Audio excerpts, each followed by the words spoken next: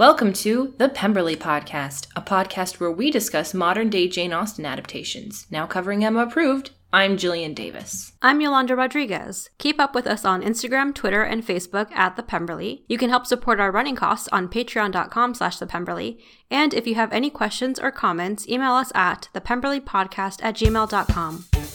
Hello, everyone, and welcome to another episode of Costume Theater. This week, we're going to cover the Emma Approved Q&A episodes, which there are 6 of them. And in case you didn't watch them, the Q&A episodes were an opportunity for the characters of Emma Approved to connect with the audience by answering questions about life, fashion, dating, businessy stuff, and more. So we get a little more insight into each character since different characters are in each Q&A episode. Yes. So we just want to go over the little tidbits that we learn about each character in some of these episodes. Right, and there are 6 Q&A episodes total, so kind of like the Frank and Jane series. They're nice little bite-sized pieces of information just about everyone. Yeah. Luckily, the good people of Emma Approved asked personal questions. So it's not just like, it's not like, oh, how do I ask this guy out? It's like, what's your favorite movie, Knightley? Yeah. In this first Q&A, that's Emma, we learned some very interesting information, actually. It's very, very important. Yeah, the fact that there was a blog post that we can link to. In this blog post, she focuses on 3 women who took a simple idea and turned it into an inspirational success story. So she talks about Sophia Amoruso, she talks about Susan Gregg Koger, and she talks about Lizzie Bennett. Bennett, small-time vlogger who took just these simple vlogs and made it into something way bigger, even spinning it into her own company.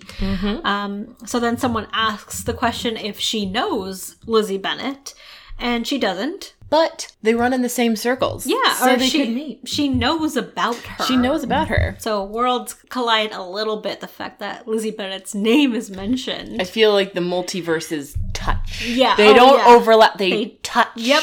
Just for a second. I used the word multiverse correctly. Yeah.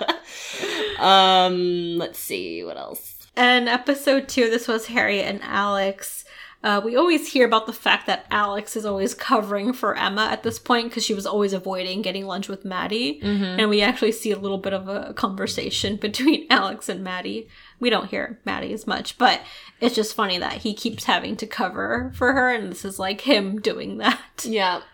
And we also learn what his favorite movies are. Yeah. Which I do love that he has the same favorite movies as like your average 60-year-old man. Yeah. And I say that because my dad loves all these movies. It's The Godfather, Into the Wild, and The Good, the Bad, and the Ugly. Expected. That's just really. your classic, oh, it's TCM. Yeah. Tune everything else out. Yeah. We also find out he's a dog person, and he is very anti-office romance. Controversial opinion. Yeah, because someone is like, what do you think about inter-office romance? And he's like, oh, it's a bad idea. I wouldn't do it. And I'm like, well, I mean, all of us were like, sure. If the situation should arise for you, Knightley, though, would you? And if this opinion is inconvenient for you, what do you think? Yeah. I really like in episode 3, or the Q&A number 3, someone asks, like, you know, you and Emma differ on a lot of things. Why do you still work with her? And he's like, Emma is, she does make some decisions that I don't agree with, but she's very good at what she does. She thinks in a very unique way, and that's why I'm in business with her, because it makes life more exciting. This one was just Alex, so he gets more of, like, those direct questions about business stuff. Then he's asked about, what is it? His cookie or brownie preference. And with or without milk. Milk, yeah. And he made the same decision I would, which is chocolate chip cookies with milk. Yeah. And then he goes and he gets chocolate chip cookies and milk. And, okay, this doesn't matter, but it's something I noticed and I want everyone else to know about it. So there's 2 cookies on the plate. One of them had a bite taken out. And then he picks up the new cookie and he takes a bite out of it. And I'm like, Alex Knightley, why don't you finish the cookie you started?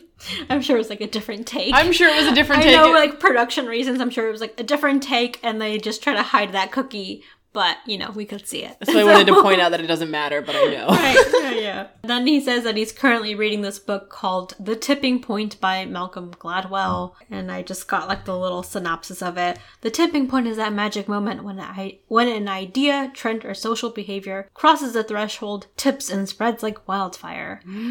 So kind of the spark really that can like lead into something more. Very Alex Knightley approved reads.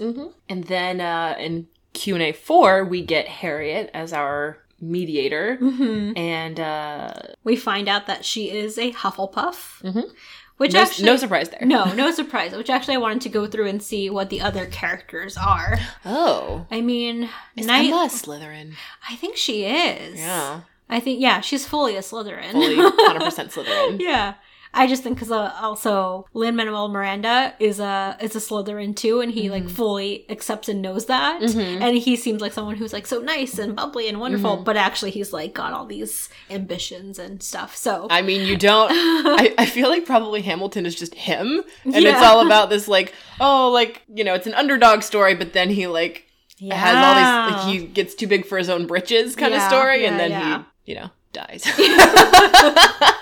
I think gets murdered. Sometimes the idea is like Slytherins can't be nice people, or aren't like these like, or like Caroline, are like overtly evil, or like Malfoy and Voldemort.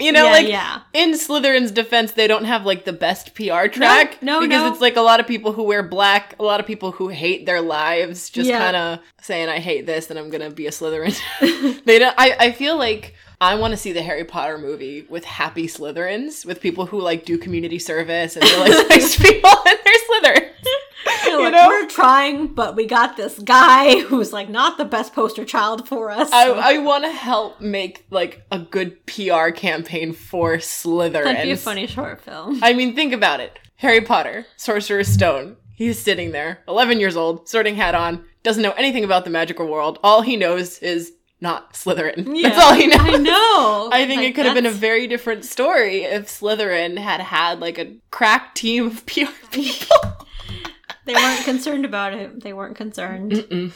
They should have been. Knightley, would he be Ravenclaw or? I go back and forth between Ravenclaw and Gryffindor. Yeah. Because he does have like that good guy heart of gold. Yeah. He's like too sharp to be like Hufflepuff, not like in an intelligence way, but I just feel like Maybe he is Gryffindor. That would make Jane Ravenclaw. Jane is, I could see her as a Ravenclaw. Because they do align a little bit. But then she's also very noble too in everything she does. She is very noble. She does kind of have like the heart of a lion if you think about it. Yeah. I feel like she's kind of Gryffindor.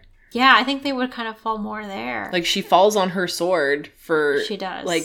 even if it crushes her ambitions, like she's like, this is not right, so I will not move forward with this decision, Yeah. All right, she's hardcore. The more I think about it, I'm like, oh, you're a Gryffindor. They're Gryffindor, yeah. And then Frank. I feel like he's a Slytherin. Yeah. He's like an so. actual snake. It's not even a Slytherin thing. He's an actual snake. Yeah. Elton would be a secret. He would think he's a Gryffindor, but he's a Slytherin, I think. Yeah. Too. I feel like there's a lot of Slytherins in Emma. There are. Wow. Yeah. Maddie. Hufflepuff. Same. Yeah, with Harriet. They'd be making jams together. Yeah. Just a nice life. Annie's a little tougher. I mean, I feel like from what I know, I get Hufflepuff vibes. She's very, she works hard too. Yeah. So I think. I feel like everyone in that is kind of like a hardworking type, Yeah. But it's more like she's more of a family person than a career person. And she definitely. like goes out of her way for her friends and she's very thoughtful. So it's like stuff like that where I'm like, you give me Hufflepuff vibes. And Beemar, would he be Hufflepuff? He does. He's like a pillow, So I feel like, yes. It's very funny to me that the Hufflepuff mascot is a honey badger. Because honey badgers are like violent. I feel like no one's ever like talked about a honey badger like it's a cute animal. Sure. They're always like, you're as vicious as a honey badger, So I think that covers everyone. Yeah. I mean, Ryan Weston, but we don't really know much about him. Who's to say? Yeah. But I also love that Harriet is also, like Knightley, she's also 80 years old based on her pop culture references. Yeah. Because they're like, so someone asks her like, oh, what's a great Broadway song to cheer you up? And she chooses Put on a Happy Face from Bye Bye Birdie, which I believe is like so old it's not even on Broadway. It's just an old movie and there's only one movie and like that's everyone's interpretation of Bye Bye Birdie. That's why she's like, well, technically it wasn't on Broadway, but it was a movie and da-da-da. And I'm like, all right, and you know a lot about everyone this. loves Dick Van Dyke. And I'm like, that sentence. And then they're like, what power do you wish you had? And she's like, I wish I could wiggle my nose and make things happen. Like the show Bewitched from when like the 60s? Yeah. I'm just throwing that out Her there. references are a little older. A Yeah. little older. I love her for that because I can be the same way, but I would never make a Bewitched joke. No. Because no one would know would what get I'm it. talking about. You would have to explain it, and then it's like, now it's awkward because I had to explain this, and now... I mean, but it's interesting because, like, that, it's not a joke, it's a line. It made it into the show. Yeah. So clearly, one of the Someone. who wrote this one? This one Bernie? actually didn't have didn't have have a a writer. writer credited, so So- I don't know who wrote it. Someone wrote it, and then they were like, yup, the Emma-approved audience knows what Bewitched is. Yeah. And here we are, you know? Yeah. Yeah, just to point out, all these Q&A episodes do have different writers. So Yep. Tracy Bitteroff has written a couple, Kate Rorick wrote one, and then Bernie Sue wrote a couple too. So I do like that there's Yeah. different writer voices to these. Yeah. Well, and like different characters are Yeah. also introducing them, which I like as well. Definitely. And the Q&A 5, this one's Frank and Harriet, which we don't see them as like... Odd couple. Yeah, we don't see them matched up on screen. Another old TV show reference. Yeah. The question comes up to Frank about what he looks for in an ideal partner, and he addresses it more like in relationships and in business. Find someone who compliments you and can do the things you can't. So I agree with him, but it's kind of looking at like, oh, so maybe Emma is not his ideal match because they're so similar. Yeah, definitely. Couple of Slytherins, you know? Yeah. Question comes up about Froyo. Frank gets excited about it, and then it's like, let's go, right now. Yeah. And Harriet's like, I have work to do. And he's like, nope, Froyo time, let's go. It's very Frank thing. Yeah. Like, what's that? What are you? What's that? Put that down. Let's get Froyo. Yeah. And the last one is Frank and Jane, written by Bernie. Yeah. This starts off pretty freaking cute. Yeah. I'm in a very anti-Frank place right now know. because we just talked about Box Hill, but it's when I see videos like this where I'm like, oh, I get it. Yeah. I get why she let him in as much as she let him in. Yeah. I guess this is like the first, I guess not really main episode, but we see outside of their Frank and Jane series, we see them together and get a lot of their cute moments in this episode. He kind of crawls in almost like asking for a kiss. Yeah. I love that someone asks about Jane's best memory from living in London, and she just says like, oh, I loved it, and I loved running along the South Bank. And Frank is like, that's it? That's all you got? You were in London and you liked the running? And nothing else you want to mention? Nobody else you want to Yeah. mention? Because they So- met in London, right? I think so. Or like came to know each other. Yeah. That's where they really got to know each other. But it's funny that, of course, she's very aware of the fact that she's on camera. She's a very private person. She doesn't want to say it, but Frank's like trying to get her to say it and admit that he was also a favorite part of her stay there. Mm-hmm. Also, the question about what's it like ride sharing with Knightley, and she was like, it was great. And Frank asks, so how was it great? Jealous. Yeah. Jealous Frank. Jealous Frank. Churchill. Yeah. They've got like this little mini coffee versus tea debate. I did enjoy that one because Yeah. both points are valid. Yeah.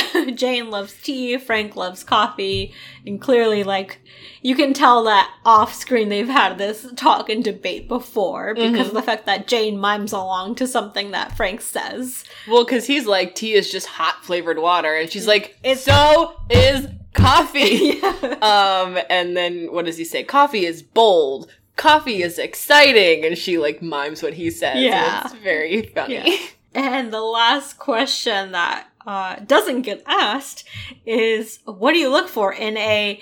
And it kind of gets cut off, and Jane takes the card out of his hand and rips it up and tosses it away. Dramatic moment. Yeah, so she doesn't want to get into, because she knows what Frank would do with that question if he asks, or that she asks that.